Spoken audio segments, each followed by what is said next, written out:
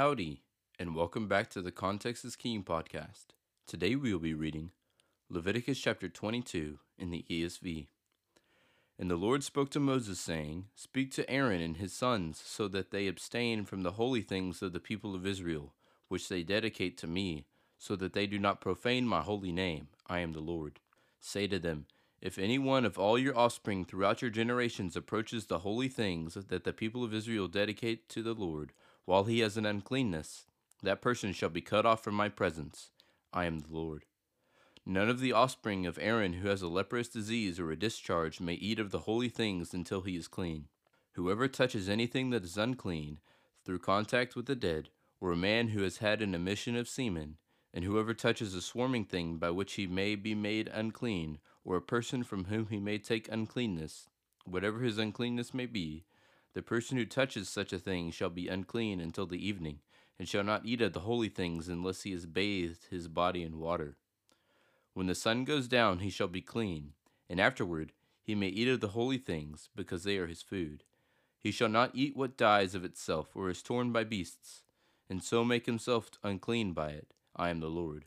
They shall therefore keep my charge, lest they bear sin for it, and die thereby, when they profane it. I am the Lord who sanctifies them.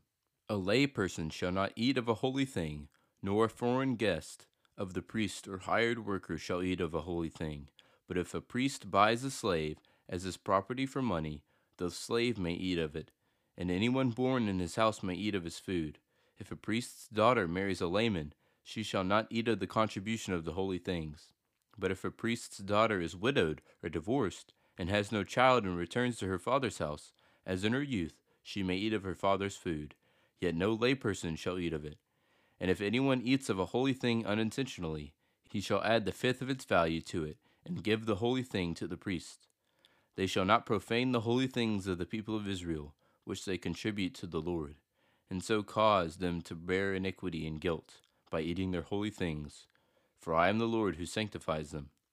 And the Lord spoke to Moses, saying, Speak to Aaron and his sons and all the people of Israel, and say to them, When any one of the house of Israel or of the sojourners in Israel presents a burnt offering as his offering, for any of their vows or freewill offerings that they offer to the Lord, if it is to be accepted for you, it shall be a male without blemish, of the bulls or the sheep or the goats.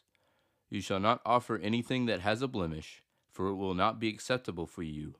And when anyone offers a sacrifice of peace offerings to the Lord to fulfill a vow, or as a freewill offering from the herd or from the flock, to be accepted, it must be perfect. There shall be no blemish in it. Animals blind or disabled or mutilated or having a discharge or an itch or scabs you shall not offer to the Lord, or give them to the Lord as a food offering on the altar. You may present a bull or a lamb that has a part too long or too short for a freewill offering, but for a vow offering it cannot be accepted. Any animal that has its testicles bruised or crushed or torn or cut you shall not offer to the Lord. You shall not do it within your land. Neither shall you offer as the bread of your God any such animals gotten from a foreigner, since there is a blemish in them, because of their mutilation. They will not be accepted for you. And the Lord spoke to Moses, saying, When an ox or a sheep or a goat is born, it shall remain 7 days with its mother, and from the 8th day on it shall be acceptable as a food offering to the Lord. But you shall not kill an ox or a sheep and her young in 1 day. And when you sacrifice a sacrifice of thanksgiving to the Lord, you shall sacrifice it, so that you may be accepted. It shall be eaten on the same day. You shall leave none of it until morning. I am the Lord. So you shall keep my commandments, and do them. I am the Lord. And you shall not profane my holy name, that I may be sanctified among the people of Israel. I am the Lord who sanctifies you, who brought you out of the land of Egypt to be your God.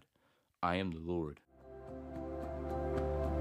Thank you for listening to the Context is King podcast. Make sure to leave us a review so we can get more people to listen to the Bible.